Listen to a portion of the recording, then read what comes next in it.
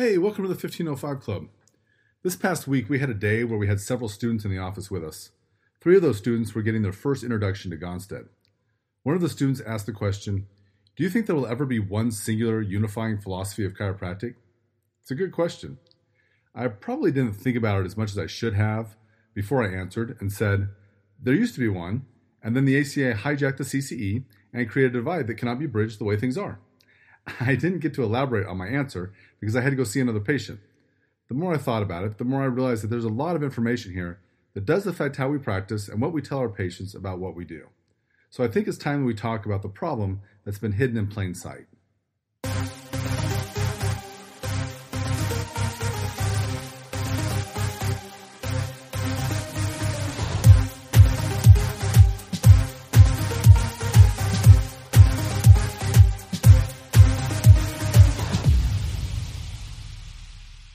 I've mentioned before that the late Joseph Keating was my history professor. His best book, by far, in my opinion, is B.J. of Davenport. As you look through the eyes of B.J. Palmer, you begin to understand how he saved the profession on several different occasions simply because he had tremendous clarity on what chiropractic is and what it is not. If we go back even further to his father, D.D. Palmer's 1910 text, we find that almost as soon as D.D. began teaching chiropractic, he had to deal with competing philosophies. This is what led him to famously write in his 1910 text that they portray themselves as more than they are and chiropractic as less than it is.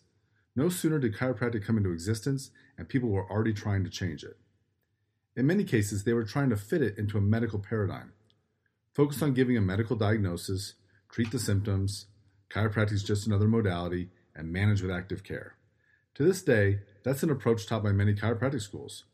I don't mean what I'm about to say as an insult, but rather an explanation for how we got here.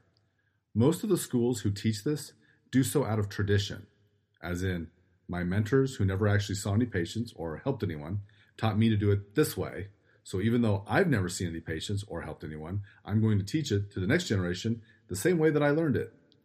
It's way too often that I hear stories of students graduating and the very next semester they're teaching a class. Teaching what? They can't pull from experience, so all they can teach is what they were taught, with no idea of whether or not it's even valid. I think most of us see this, and most of us recognize it's a problem. But since it isn't our problem, nothing gets done, and it just continues from generation to generation. So let me take you back in time and tell you a story. A lot of what I'm about to tell you is going to sound unbelievable, so I'm going to include some references that you can look up yourself. Also, the unbelievableness of it is why I've held on to it for so long. Most people weren't ready to believe in conspiracies, but in the last few years, that attitude has changed for obvious reasons. No longer do we walk around assuming that those in charge have nothing but our best interest in mind. Poor character and power has always been a lethal combination. But there's a political principle that says the more power a position holds, the lower the character of those who will be drawn to it. Its inverse is that a political position with little power or no power will only draw people of high character. Our founding fathers knew this, and that's why they intentionally limited the power of the federal government to the extent that their first attempt failed because they limited it too much. We would be wise to remember these things when it comes to the politics of chiropractic. So let me take you back about 5 years or so. I found out that 2 of my students were accused of cheating. Having had these 2 in class and knowing the lengths they would go to avoid accusation, for example, during tests one would sit in the front and the other in the back, I knew they didn't cheat, but I knew that they were accused because everyone knew that they led the Gonstead Club. To make it worse, I graduated with their instructor, who accused them. So let's just say I knew his character too. I wanted to help them, so I did a little cyber stalking, as my wife likes to call it, to see what I could dig up. It turns out the school had lost its accreditation at that time, but none of the students knew it. In fact, the school had made an effort to deny it and told the students it wasn't true. This is how I started down a rabbit hole that would consume hours and hours of my life. First, I went to the CCE website to find out the criteria for having accreditation reinstated. When I found out that the CCE answers to the U.S. Board of Education, I went to their website to see what I could learn. What I found were transcripts from the CCE meeting with the Board of Education in 2007. At the time, I poured over hundreds of pages of transcripts, but I wasn't smart enough to save the transcripts. I tried to find them again to give you a reference, but I can no longer find them on the internet. I can find the listing on Planet Chiro that says the WCA has made them available, and perhaps you could obtain them if you went through the WCA. And it was done through the Journal of Vertebral Subluxation Research's website. The Planet Chiro article still exists, and it states, quote, "This past year witnessed an historic event when the Council on Chiropractic Education petitioned for renewal of recognition by the United States Department of Education. It was said that the USDE had never had so many people attend a hearing before. It also says the transcripts of the proceedings provide evidence of a deeply splintered, paranoid, untrusting, and incestuous profession. We reprint these transcripts and provide them at no charge in the hope that they will play a role in the development of a dialogue that the profession is in desperate need of having." I want to quote them on that because that's exactly what I found in reading through the transcripts. There were many legitimate claims brought against the CCE. Many of them were reminiscent of the original situation that drove me to begin this investigation in the first place. For example, the CCE assured the Board of Education that they never reinstate accreditation without listening to the students and allowing them to voice their complaints and concerns and instances of abuse or bullying if they exist. I can tell you that in the incident from 5 years ago, that absolutely did not happen. In fact, I can do one better. More recently, another student from the same school told me that the CCE was interviewing students from his school. He was selected to speak with the CCE. The school made it a point to tell him that he needed to give a glowing praise response to anything they asked. He told me that he wasn't planning to say anything negative, but he wasn't going to lie about them either. After he talked to them, he told me that he was actually more positive than he intended to be, but that didn't stop the school from sending him an email telling him that he wasn't positive enough. My question was, how does the school even know what you said? This lack of confidence and the process itself is plenty of reason to bring legitimate complaints to the Board of Education. So when they are brought, do you know how the CCE responds? According to the transcripts, their go-to move is to claim that these complaints and criticisms are fully motivated only by philosophical differences. For reasons I cannot explain, the Board of Education believes that excuse. So I began to wonder, why doesn't the CCE better represent the profession as a whole?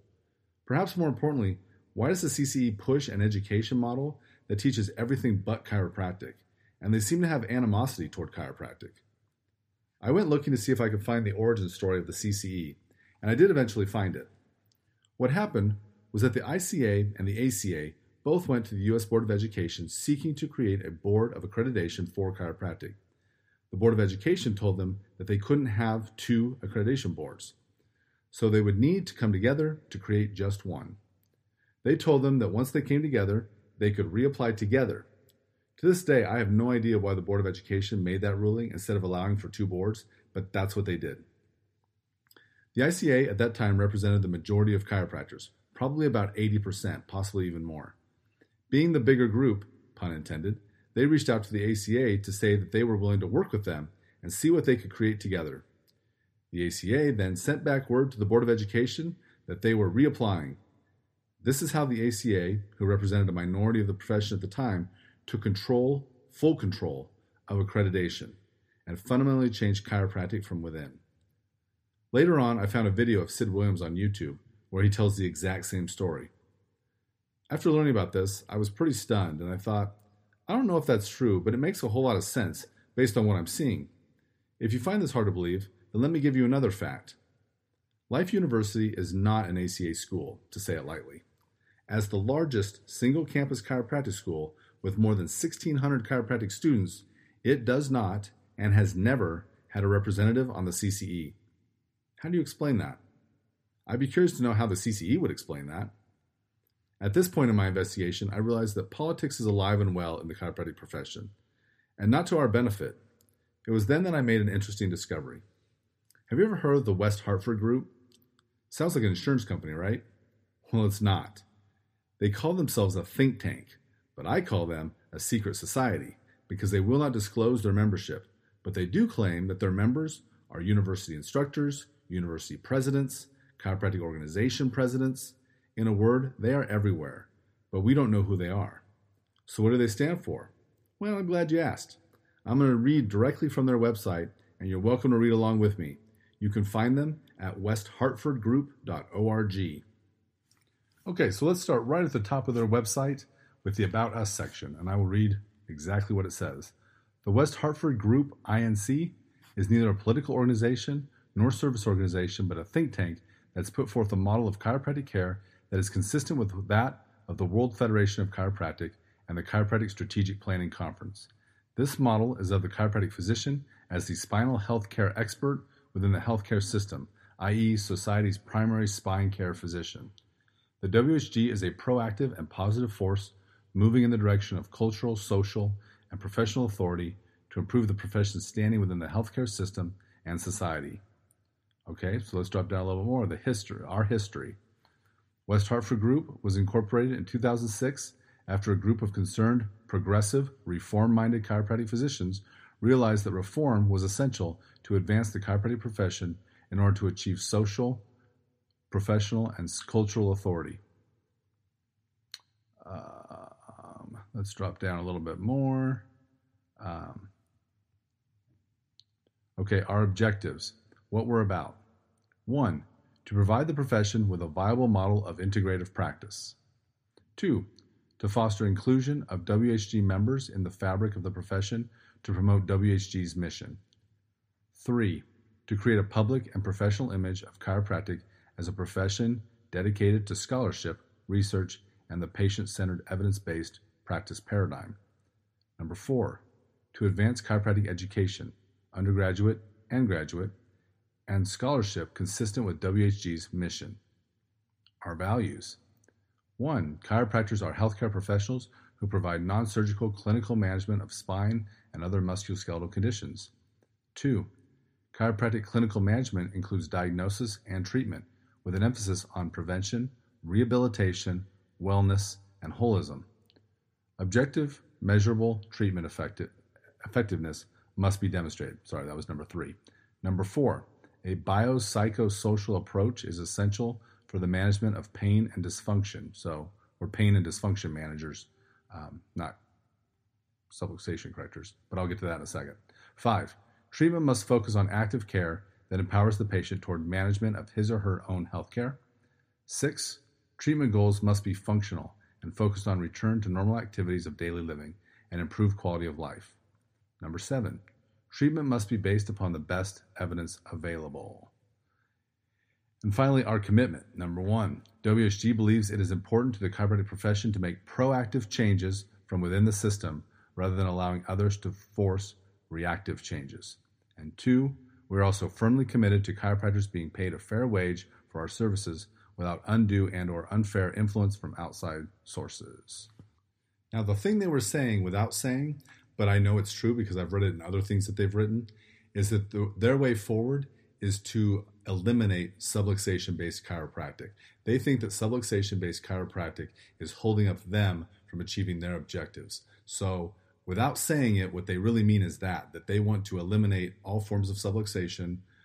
They want to eliminate a lot of the tools like x-rays and things like that. And their goal is primarily to use chiropractic as a modality, or use the adjustment, or even better yet, manipulation as a modality to then be part of the management system, which they will then use primarily active care. And you see this model playing out in many of the schools today because most likely there's a member of the West Hartford group somewhere in the upper echelon of that school who is driving that agenda and probably facing fairly weak resistance from anyone else who might be in there.